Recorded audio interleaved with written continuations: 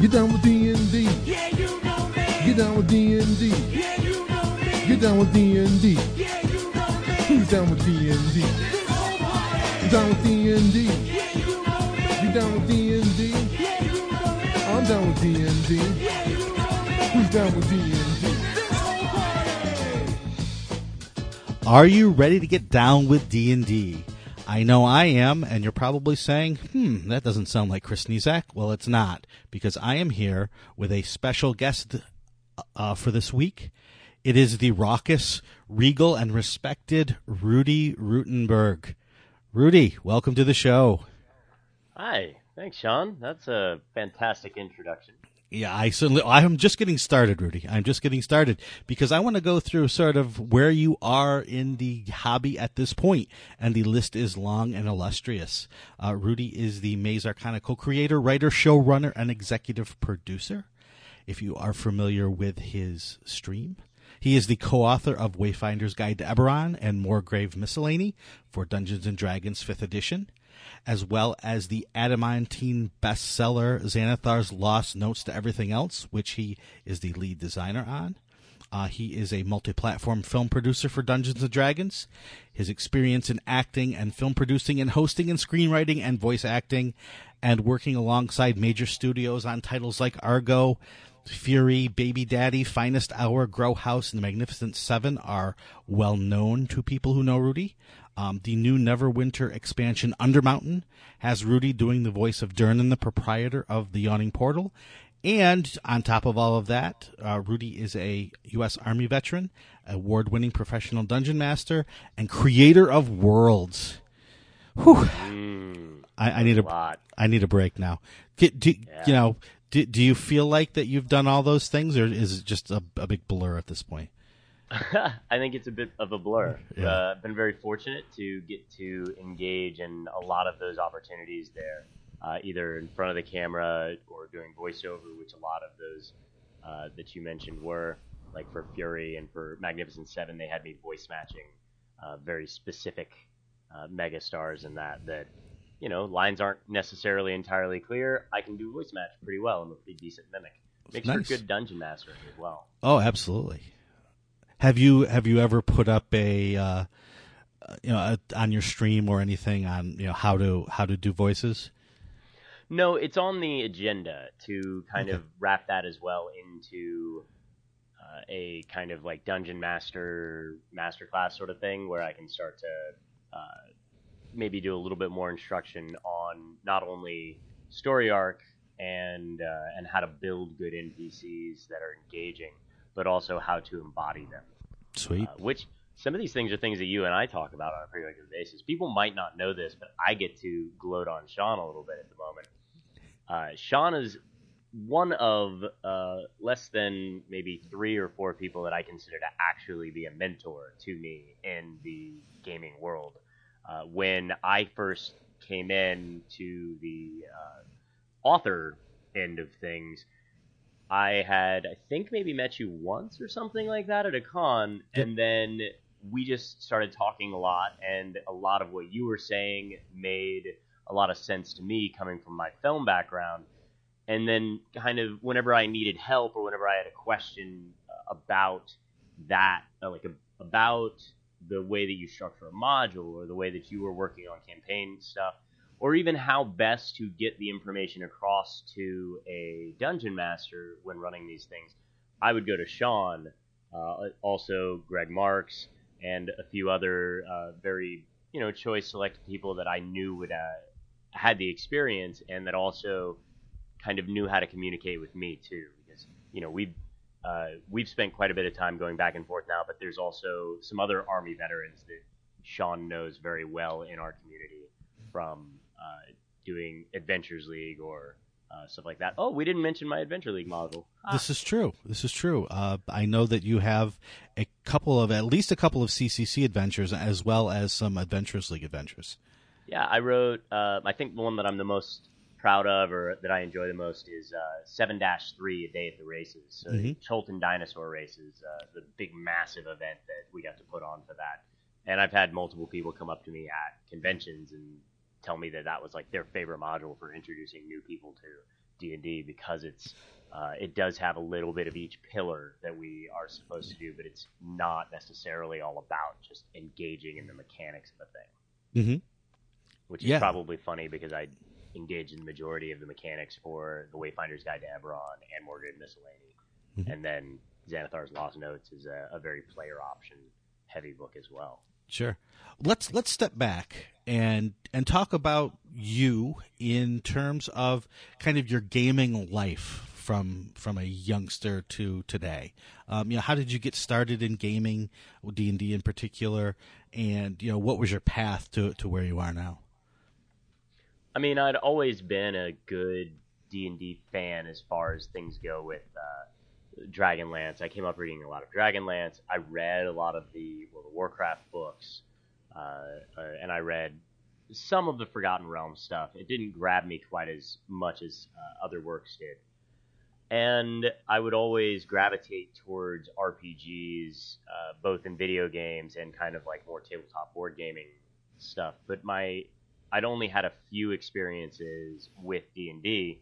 We all know that it's highly accessible these days, but growing up in a very sports-oriented southern town, it was not necessarily everywhere for me to get my hands on. Mm-hmm. And luckily, when I moved to Los Angeles, there were other opportunities. I got reintroduced to D&D Next in when that was coming out. What was that? 2000? When did we start playtesting that? 2012? Yeah. I think it was like 2012 or 13, right around that.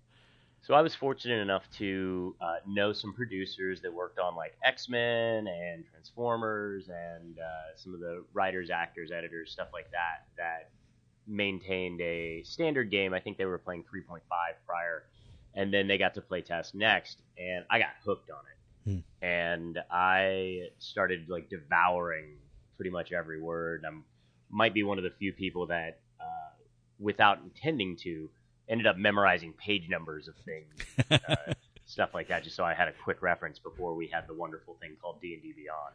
Right. A little shout out to them. Oh, yeah. And that was really where I started getting to stretch my wings with 5th edition, but that lit that fire that I was going to be going and seeking out the game stores that had it as soon as it came out, and then also the conventions, because the convention circuits in LA, we do we have a Strategicon, I think, is the overall arching convention, and there's like 4 of them, like every quarter.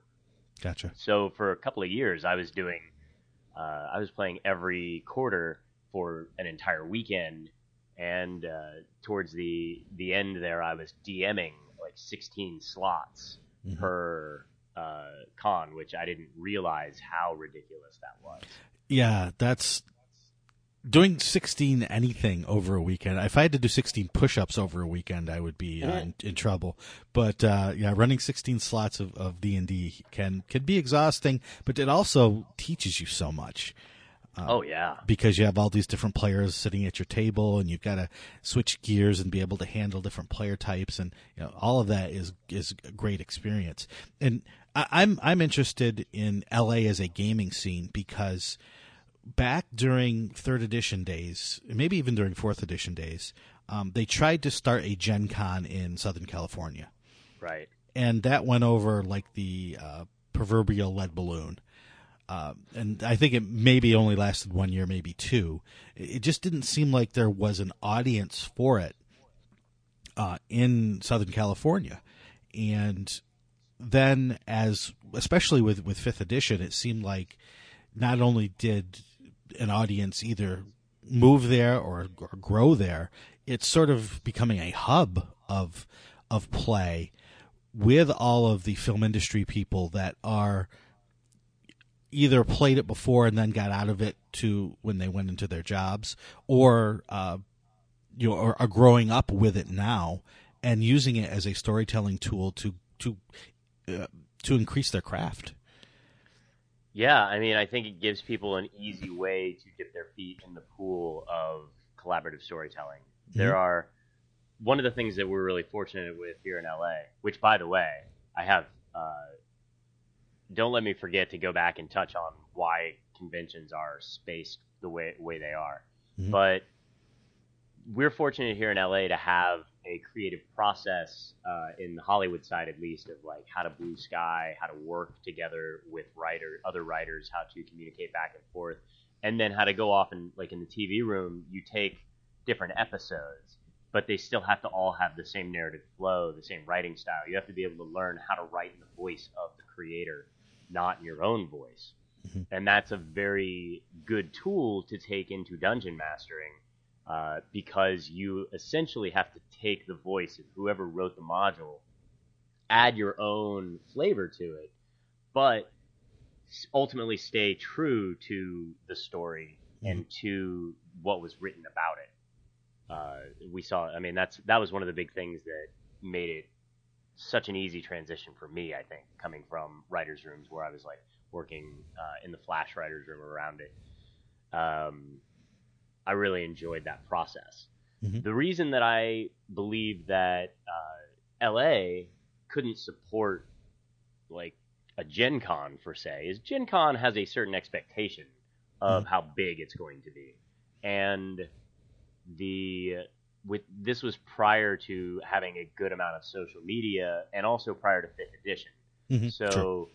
Right now, what I've learned through some of the luminaries that I'm fortunate enough to get to chat with, as I set up the live streaming for different conventions like GaryCon or Gen Con, the way that it works is that those cons in the center of the country are typically going to have a greater area in which to draw people from. So more people will drive up to 6 hours then rather get on a plane for a couple of hours. Plus the cost is, variable. Sure.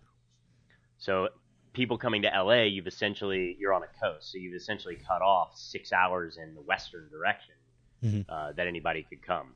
True. So that's kind of why. But I think that with the advent of social media becoming such an advocate for it, we may have kind of eclipsed some of that because there are just so many people that are hungry to play and didn't know that it was an option prior.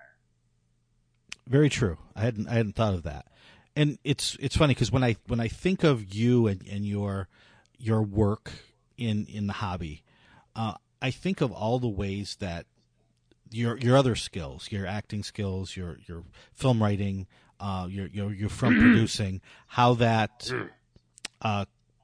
informs your game design.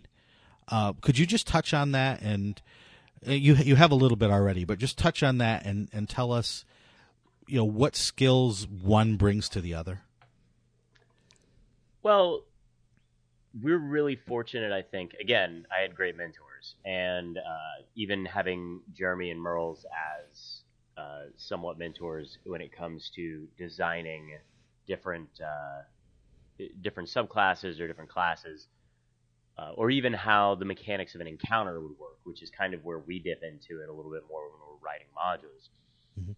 It's all story-based, and so we come up with the reasoning, not in like a reverse engineering way, but like we kind of fact-check each thing based on if the mechanics are supporting the story, if the story is supporting the mechanics, and if both of those things are supporting the player or the dungeon master. Mm-hmm. Because if it's too complicated or too complex, we see systems like that really have a time, like they struggle pretty bad, without calling out previous editions. Right. There's a scenario where there are people that want that game, and they have that edition that they can stay and play with. For what I learned out of this is that mechanics is essentially, I don't know how many people know this either, but I'm essentially a paralegal when it comes to being able to write contracts and whatnot. And it's because it's very much like doing mechanics, and they inform each other about how to make sure that rules are clear and concise and that they don't contradict each other in different ways. And you can't have a story that contradicts itself either. We call those plot holes, right? So that's a big thing that all of the things have process. Each leg, each pillar of the adventure has a process that has to be gone through and heeded and appreciated, and then can fact check itself against the other legs. That's I guess that's the approach that I kind of looked into that. As far as like how being an actor might have helped inform these things is that one of the things that we have to learn, especially as dungeon masters, is how to be malleable to the suggestions of other people, recognizing that the story is not our story individually, it is the group's story. So we are collaboratively telling that story, which is what I touched on a little bit earlier with the screenwriting or the TV rooms. You have to be able to sit in a room, and if somebody says, yeah, that idea doesn't work, you have to be able to not take that personally, because it's not about you. It's about making sure that you're delivering the best possible product to the audience.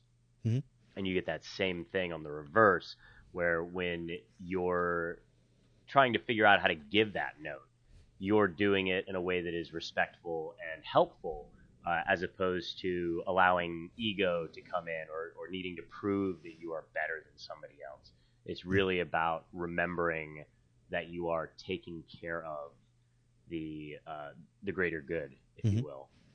Yeah, I'm gonna step back for just a second and talk about the acting thing, because it's what I've found is when people who are DMs talk about skills as acting, they don't think of it in terms of collaboration. They always talk about it in terms of entertaining, of doing the funny voice, and so it's. I think it's very refreshing to hear you talk about the acting as that collaboration, as opposed to just the emoting of the content. I think that's a great point that might be missed on non-actors who think of DMing in terms of acting. Well, let's break that down a little bit more. There is a direct, I would say correlation, but there's a direct connection to the amount of communication that you do as a dungeon master or as a player, and being able to communicate clearly the ideas of what's going on, even if you can't do a voice or if you don't do the quirks of a character or whatnot. All of those little things are just tools for helping you communicate the gravity of the story or the stakes or the things that might trip up the adventurers along the way. You don't have to be able to do any of that stuff as long as you are communicating clear and concisely and considerately. You are allowing people to be open to the kind of to open themselves up and to be vulnerable with you and the group. And ultimately, you'll find that once that's available, once you've kind of created that environment for people, that the voices and the mannerisms and everything will just come out, because people don't have the fear of being judged. People are just excited about playing the game and telling that story with you. So to me, acting, especially stage acting, is all about giving to the other people and allowing yourself, kind of taking that first step to say, maybe I don't know you, maybe I've never had, maybe this is my first day on set with you, but I have to give you the respect of, and the hope, really, that you are going to be a considerate, a caring individual, that I can bare my soul to you, so that everybody else gets to appreciate or enjoy the experience that you and I are living in. And that you get that same thing in D&D. So it's all about being collaborative and communicating that as we go. Interesting. To go one more step.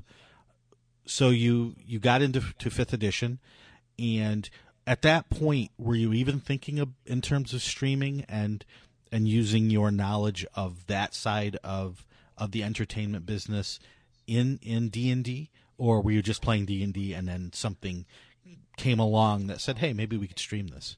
The second. I was just playing D&D.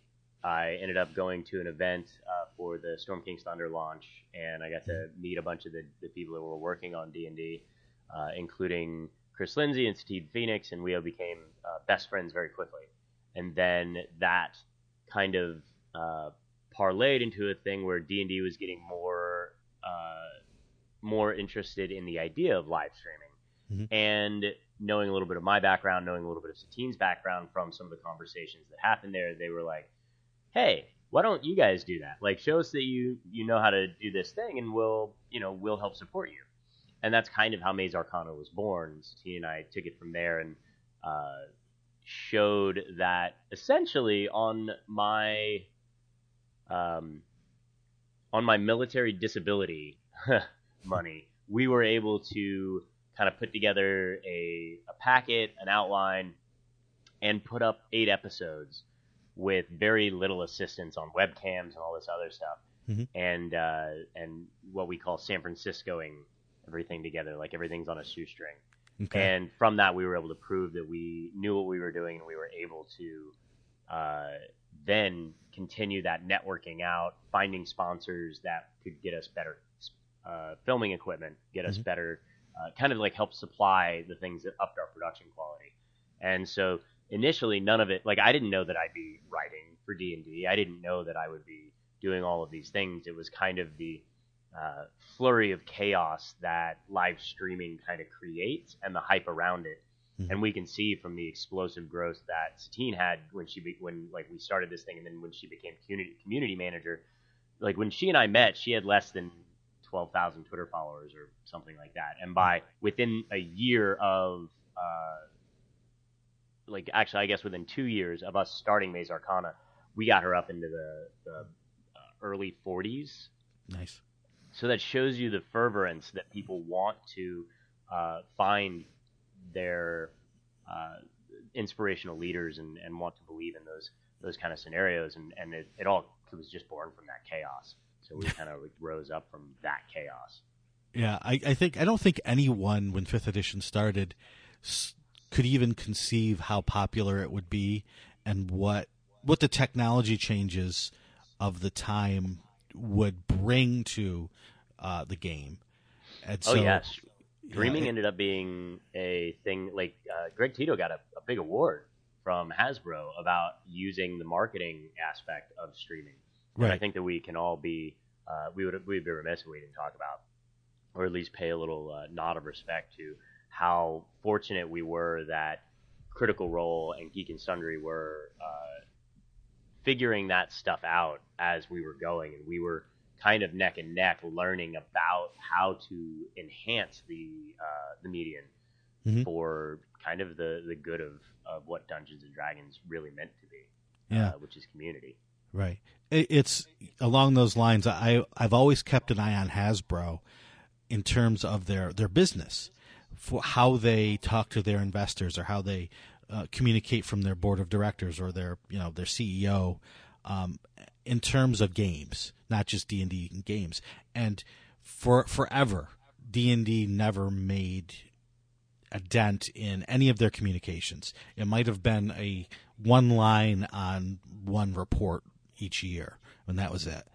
And not long after 5th edition started and all the streaming started to come out, you started to see, the president of Hasbro go on to these money talk shows on CNBC and actually start talking about Dungeons and Dragons.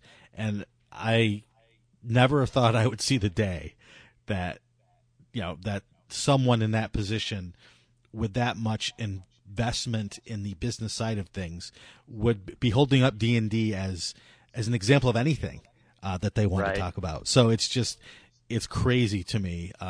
I'm just, not just in terms of the popularity of the game, but in terms of the business side of things, still blown away by where we've come because of all of these things like streaming and a really good game and just the right time and the right stories being shown and the right entertainment that the world wants right now is fitting into the mold that the game brings.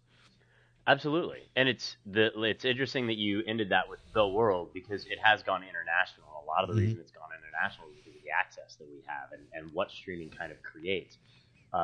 The last couple of years and leading up here to the summer, I'm sure that this will be released before we go, but the D&D in a castle, where we go to Europe, we find a castle, and we play Dungeons and Dragons for 4 or 5 days. We have like kind of a mini convention with people in Europe. This year it'll be in England at Langley Castle, and next year, who knows? Right, but and it was in France last year. Yeah, yep. In a chateau. Nice.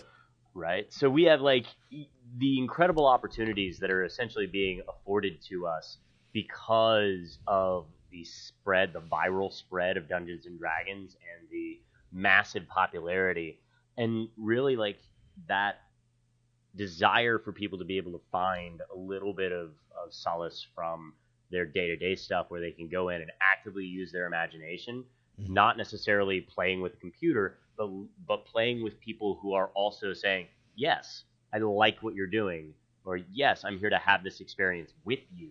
Mm-hmm. And that is, it's funny because we look at the world in a cyclical nature of like, the way TV shows have worked. They used to be all serialized. They became episodic. They went back to being serialized. Now, stuff like that, the way that movies have been going, we're very thoughtful about how our timeline just kind of keeps working in a cyclical nature.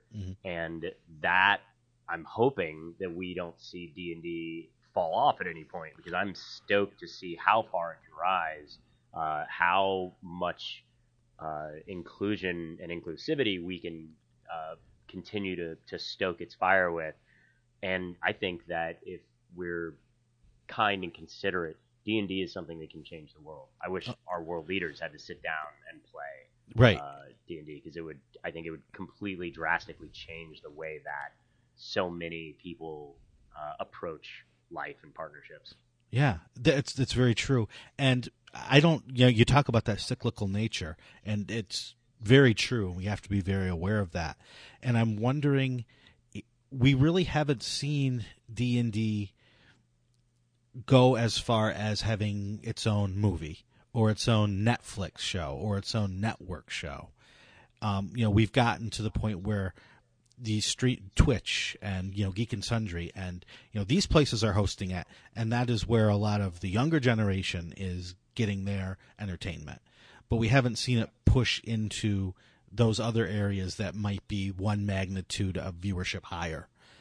And I'm wondering when we do that, I wonder what happens. Well, I think that they're making a smart decision in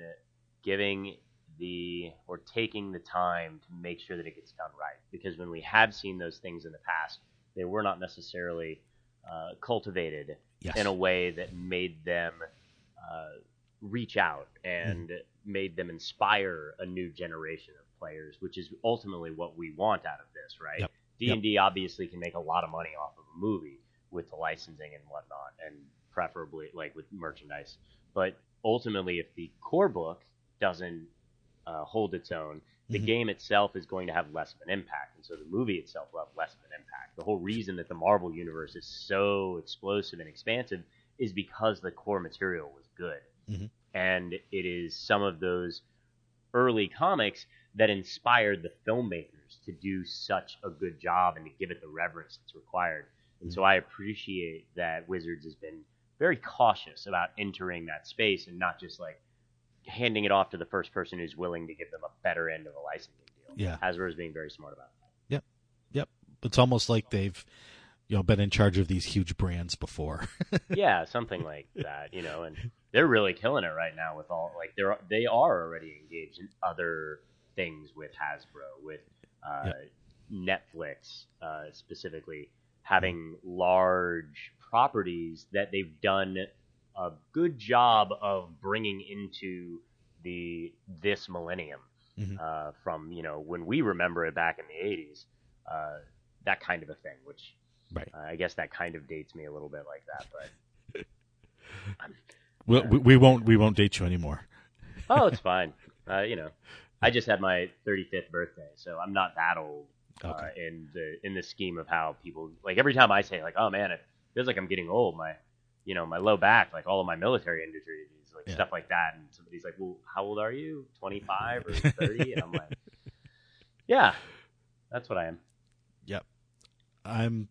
I'm not going to say how old I am, but I will move on to a topic that is, I'm sure, near and dear to your heart, which is Eberron. So as you did these streams, you were able to create content in Eberron, which no one else could really do at the time, which puts you in a unique position when it was time for Eberron to be gamified again for 5th edition. You had some great experience in that, and that has led you to work on some products. Yeah, I was very fortunate to have a good relationship with Keith Baker from Satine. She introduced me to Keith through her charity, and when that happened, like I helped her basically set up CCD20 the last couple of times that it's happened, like post her car accident, and I helped produce both of the ones that we've had in the last few years. And Keith is a very active part of it. I don't know how much she knew from the situation or like from, the contest back in the day, but Eberron was what they'd been playing for CCD20 every time. And so I got to meet him. I fell in love with the world, with the Warforged, with, all of the things. To me, it's a setting that speaks to my storytelling desires, in the sense that a world with no consequences of no consequence, which is like kind of my quote of how I go through not only life, but all forms of gaming. So there should be give and take, drawbacks to risk and reward, etc. And Eberron is ripe for that. It's essentially basically every Harrison Ford movie ever made, all jammed into one setting, which is phenomenal. So I was fortunate enough to have a good relationship with him, and then we got the license to stream Eberron from D&D. We were the only people that could do an official live stream. And so that kind of afforded us a little bit of an opportunity to give people a unique view on things, and it gave me the opportunity to start tinkering around with mechanics. And so by the time that D&D was ready to set up Eberron for being the second setting coming out after the Forgotten Realms, I was already, like, Keith and I had already done a good majority of these mechanics. And when they went to Keith to get that kind of ironed out, it was a sort of a no-brainer that I'd be included on it too. So we were able to push through the mechanical portion of Wayfinder's Guide pretty much with just taking what we had already created and tying those loose ends together. So I'd say about like 75 to 80% of what mechanics are in Wayfinder's Guide, we had already had set up and ready to go. There was obviously a little bit of molding after that, where you have to kind of adjust and balance and stuff like that. And we had to rethink a couple of design things.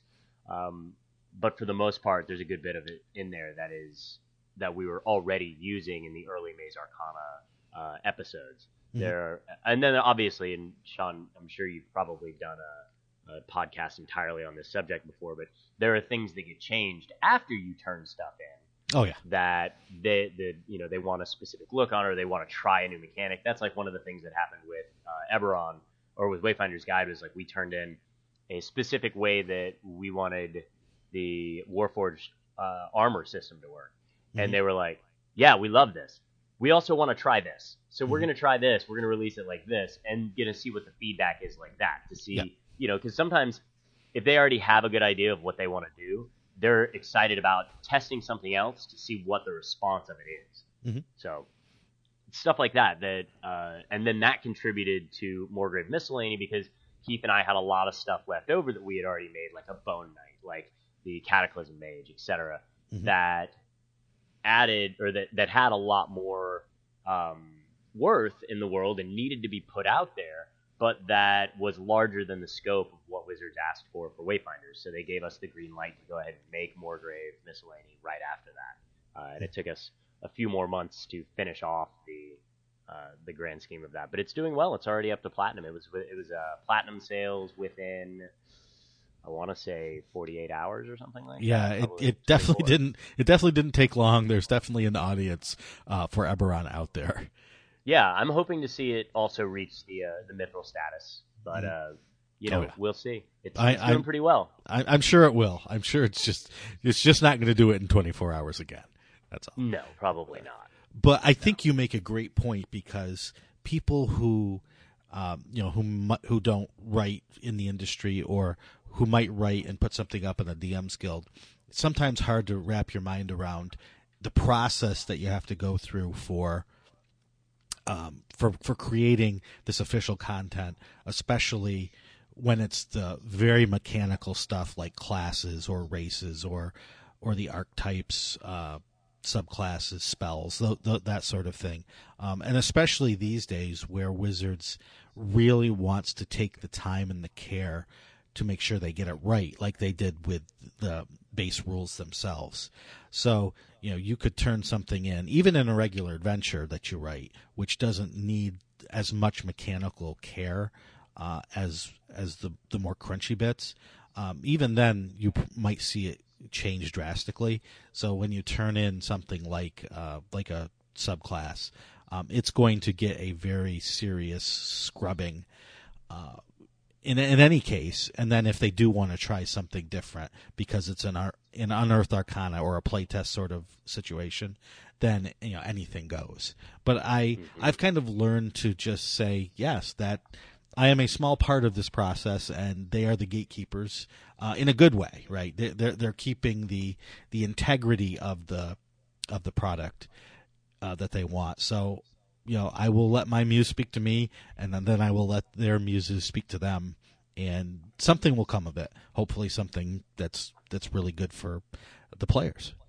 Well, that goes right back, again, cyclical, right? It goes right back into us having that conversation about the writer's room, about being able to speak in somebody else's voice and not having your ego bruised when things get changed or when there's a different suggestion or a different path that has to be followed entirely. There's been times when I've had to scrap entire storylines in a script because somebody, 2 scripts or whatever before, kind of stumbled onto something in the show and was like, ooh, yeah, that's actually the better way to handle that. And then we have to scrub a bunch of stuff.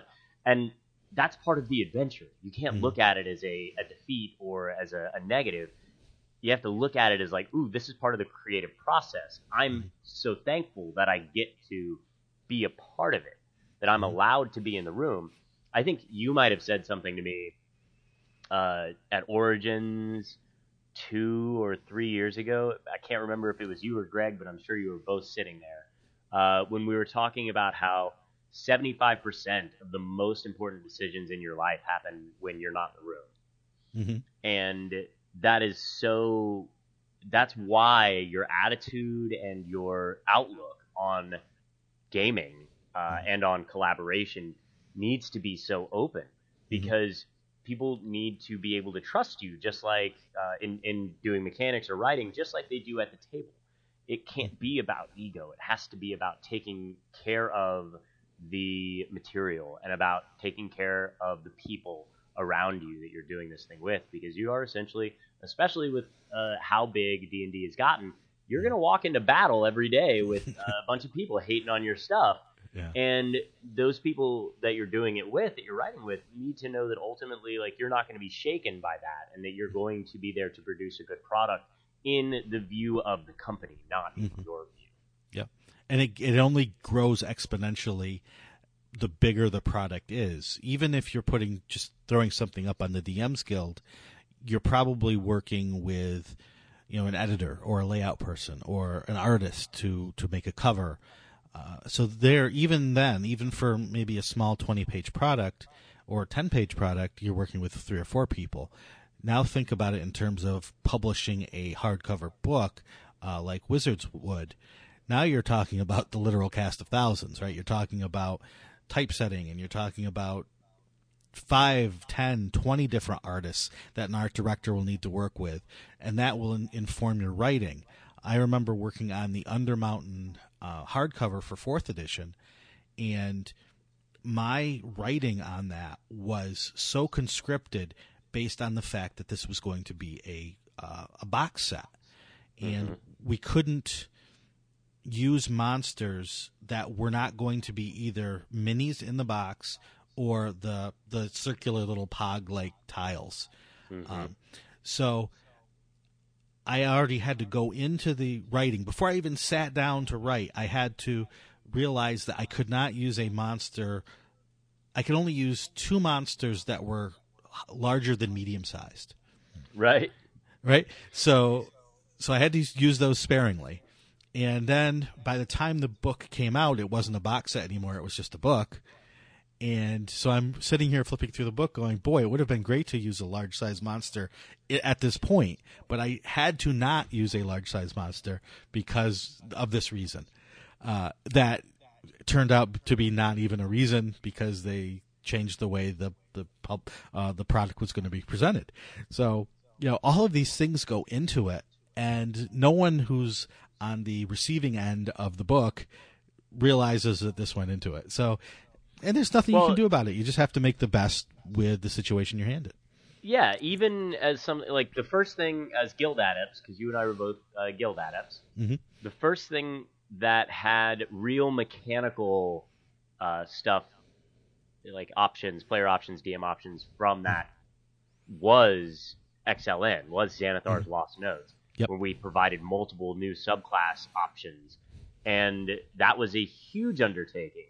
And that was like I was the lead designer on it. So there was a lot of going back and forth with when people would put up the new when they would send in the things and us having to go back and forth about the balance of it, not just the balance of it against the other things in the book, but the balance against the things in the PHB, or now in Xanathar's, like we had a lot of stuff that we had to balance, and then beyond that, like the entire, I think almost every guild adept, if not every guild adept, had some contribution to it, and that's wonderful, and also very a burden in a good way. Like it's a new thing to experience, to go, oh wow, I did not realize the level of what this was, and I spent a lot of time not sleeping so that we could get that thing done in the time block that we had, because we all had other projects that we needed to go work on.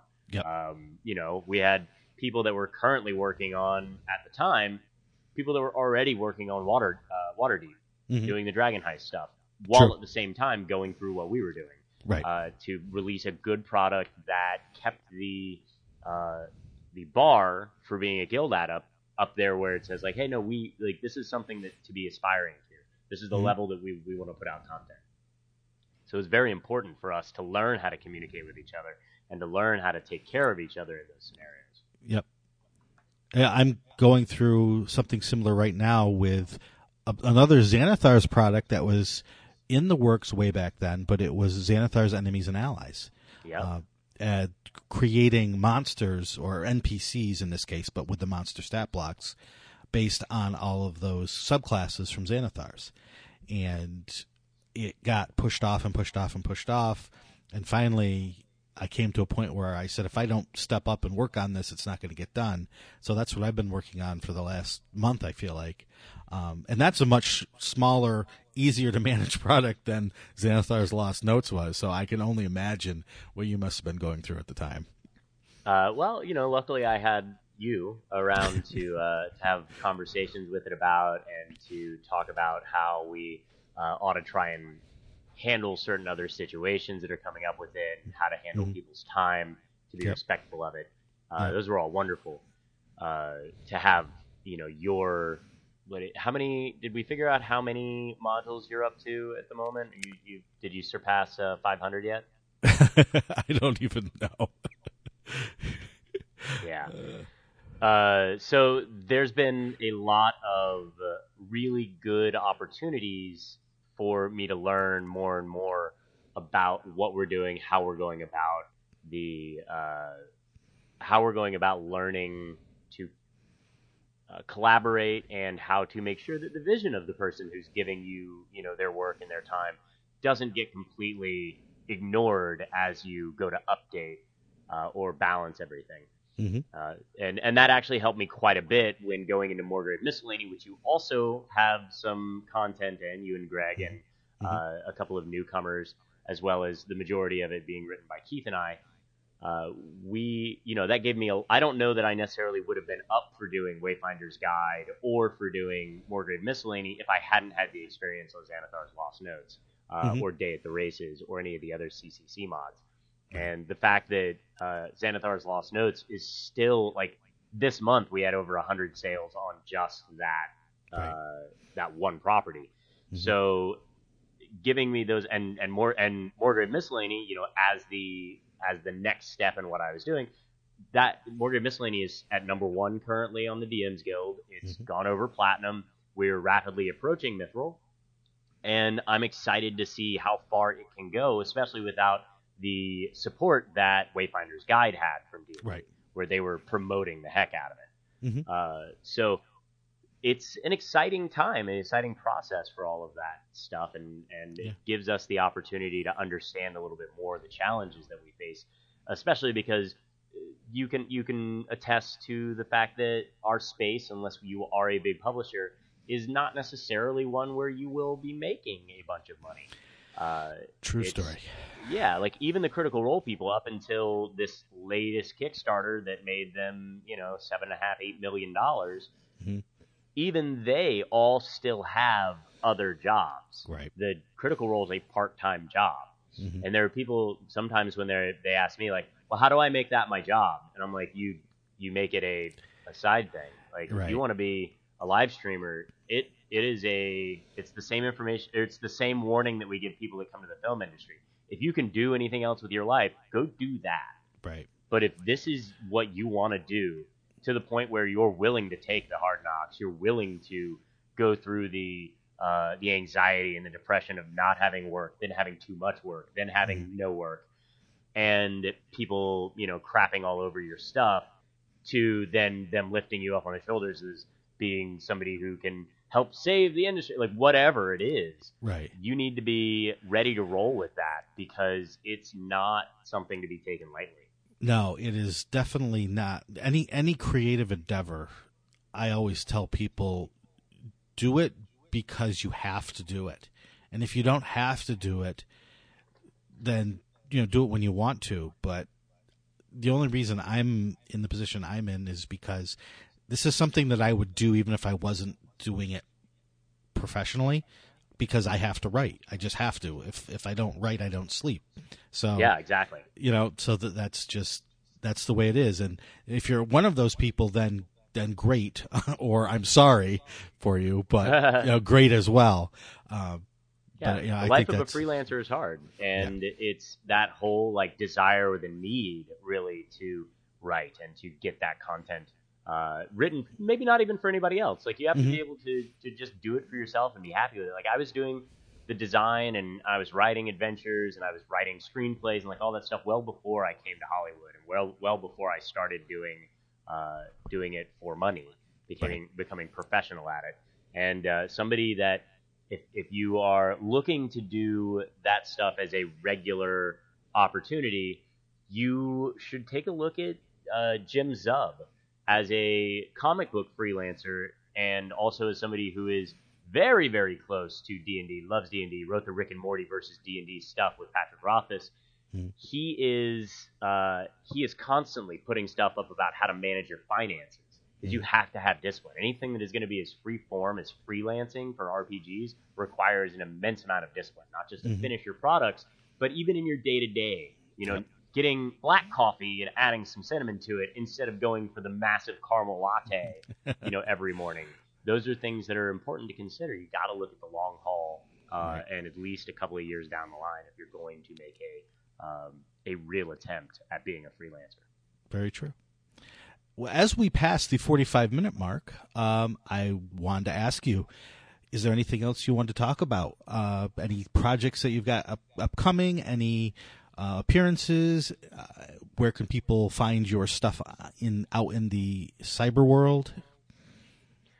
Well, right now we have we're looking at kind of setting up a new studio and getting some new live streaming content out there that we're really excited about doing, working with some other people that everyone probably knows in the industry, as well as some new game creation stuff that I can't fully talk about, but there are other titles. I think at this point it's okay to say that I've been writing some stuff for some of the MMOs that are available, whether D&D themed or not, and doing more voiceover projects. I actually have one tomorrow that I have to go in and do some VO for that I probably can't talk about.